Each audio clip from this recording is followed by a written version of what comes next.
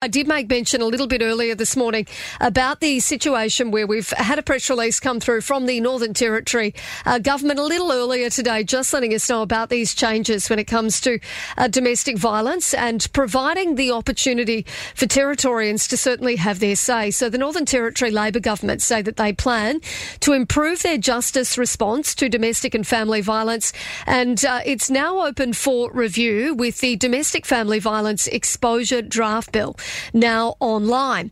The government says the Justice Legislation Domestic Family Violence Bill modernises, restructures and strengthens the Domestic and Family Violence Act of 2007 to bring it in line with best practices and address inconsistencies in the current Act.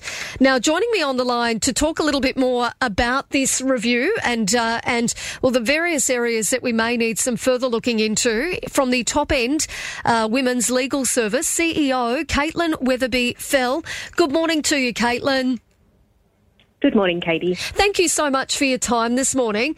Caitlin, obviously it seems like this is a step in the right direction with the Domestic and Family Violence Exposure Draft Bill now open for comment. Have you had much of an opportunity to have a look at exactly what the Northern Territory government's proposing? No, not as yet. The sector has just received a copy of the bill, which is 82 pages, this morning, just before 8 o'clock. So looking forward to making some time to go in depth on the exposure draft, and certainly welcoming the nearly two and a half month turnaround time for the discussion paper and for feedback. So quite a bit of time to be able to provide that feedback and really go through it all, get through the nuts and bolts of everything, because this is an area where we need to get it right, isn't it? Oh, absolutely. Domestic and family violence is across the Northern Territory. Every year for nearly, 3 years, unfortunately, the Territory has worn the crown under the ABS statistics for the highest rates of domestic, family and sexual violence. So the legislative supports around DFSV are just so critical to ensuring that particularly women and their children are safe. Now, one of the areas, there's 4 areas by the look of things where they have said that the key features of the bill they include measures to address the misidentification of parties, greater and stronger protection for victim survivors, as well as greater and more consistent offender accountability and improved clarity and scope for courts and police powers. Caitlin, from your perspective with the top-end Women's Legal Service, how important and taking a look at those different sort of areas that they've touched upon, where do you think we need to see some changes, or what does need to happen here? There absolutely needs to be greater and stronger protection for victim survivors, Katie. Currently, women and their children are often involved in proceedings where there may not be the correct provisions in place for a domestic violence order, or where there's not been adequate information provided to the court during that process. And certainly all of those 4 things actually interrelate to each other. Mm-hmm. So in respect of misidentification of parties, we commonly at Women's Legal Service will see a misidentification of the primary aggressor.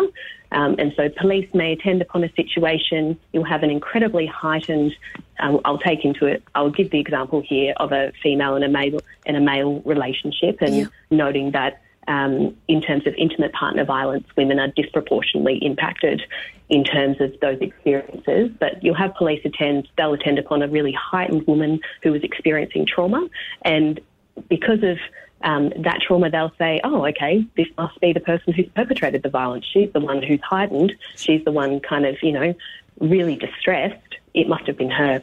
And so these, certainly the changes that were up for response by the sector late last year, our response was, great, there needs to be really clear provisions and clear guidance within legislation to the judiciary around being able to make sure, okay, so who here is actually the primary aggressor, instead of having a situation where you have 2 parties and the easiest outcome is for both parties to just have a DVO respectively. That's not right. It's not right that a woman should be subject to a domestic violence order if she is the victim survivor. Caitlin, will there be other areas where you will certainly be advocating for or pushing for some change? We really welcome the inclusion of police certificates, which is around there being additional information to hand for the court, and certainly around being trauma-informed for persons involved in domestic family sexual violence proceedings, in not having to relay and replay their history. We're also really welcoming coercive control not being criminalised in the Northern Territory, which is something that is really in hot debate across the country, but certainly the evidence before the Territory is that if we were to criminalise coercive control currently, it would disproportionately impact women, and particularly Aboriginal and Torres Strait Islander women, in terms of that misidentification. And so really welcome coercive control being included as a definition in the Act, but not being criminalised. Are you able to just explain that a little bit further for our listeners who maybe don't understand just what that means? Yeah, sure. So across Australia, there's debate with respect to coercive control criminalisation. And so coercive control is around the overarching impact of domestic and family violence, around all those other things that aren't physical violence, that isn't emotional or financial violence, but things over a pattern of time. And so across the country, there's debate around, do we criminalise coercive control, or do we just say it's part of DV? And in the Territory, particularly because of the nature of violence and the high levels of violence, and certainly in terms of our first responders, currently the system unfortunately isn't getting it right. And so to introduce a new criminal component, the research currently tells us that that will disproportionately impact women who are the primary victim survivors. And so to include it only in terms of definitions of domestic violence is the best way to go, as well as to absolutely make concerted efforts to increase support and training for frontline service providers, including police and health, so that we're making sure that we're giving support to people who need it.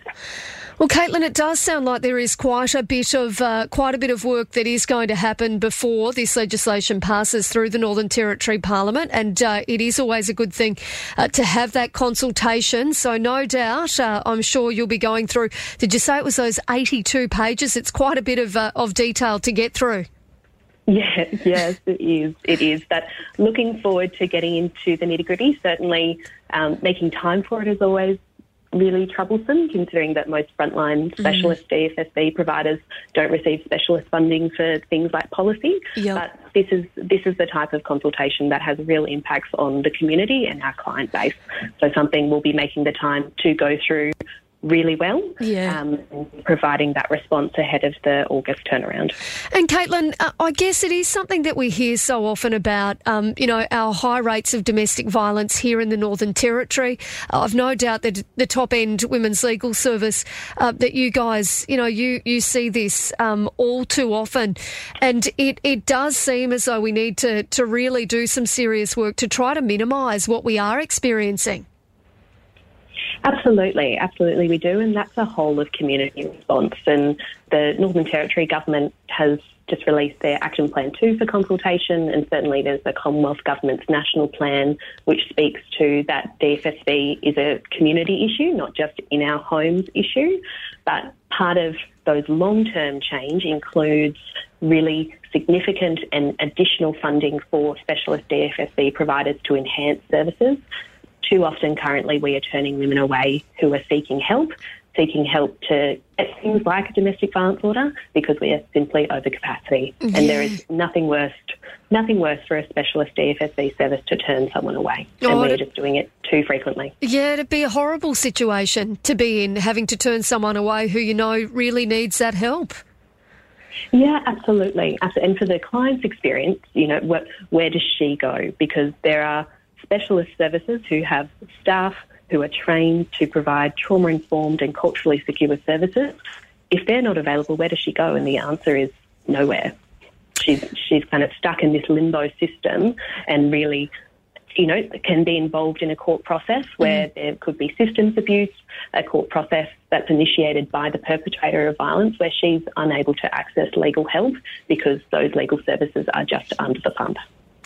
Well, Top End Women's Legal Service CEO, Caitlin Weatherby-Fell, I really appreciate your time this morning. Thank you very much for taking the time to have a chat with us. I understand, as you've touched on, you have really just had that meeting with the ministers, so we appreciate you coming on and explaining this all a bit more to us. Thanks so much, Katie. Thank you.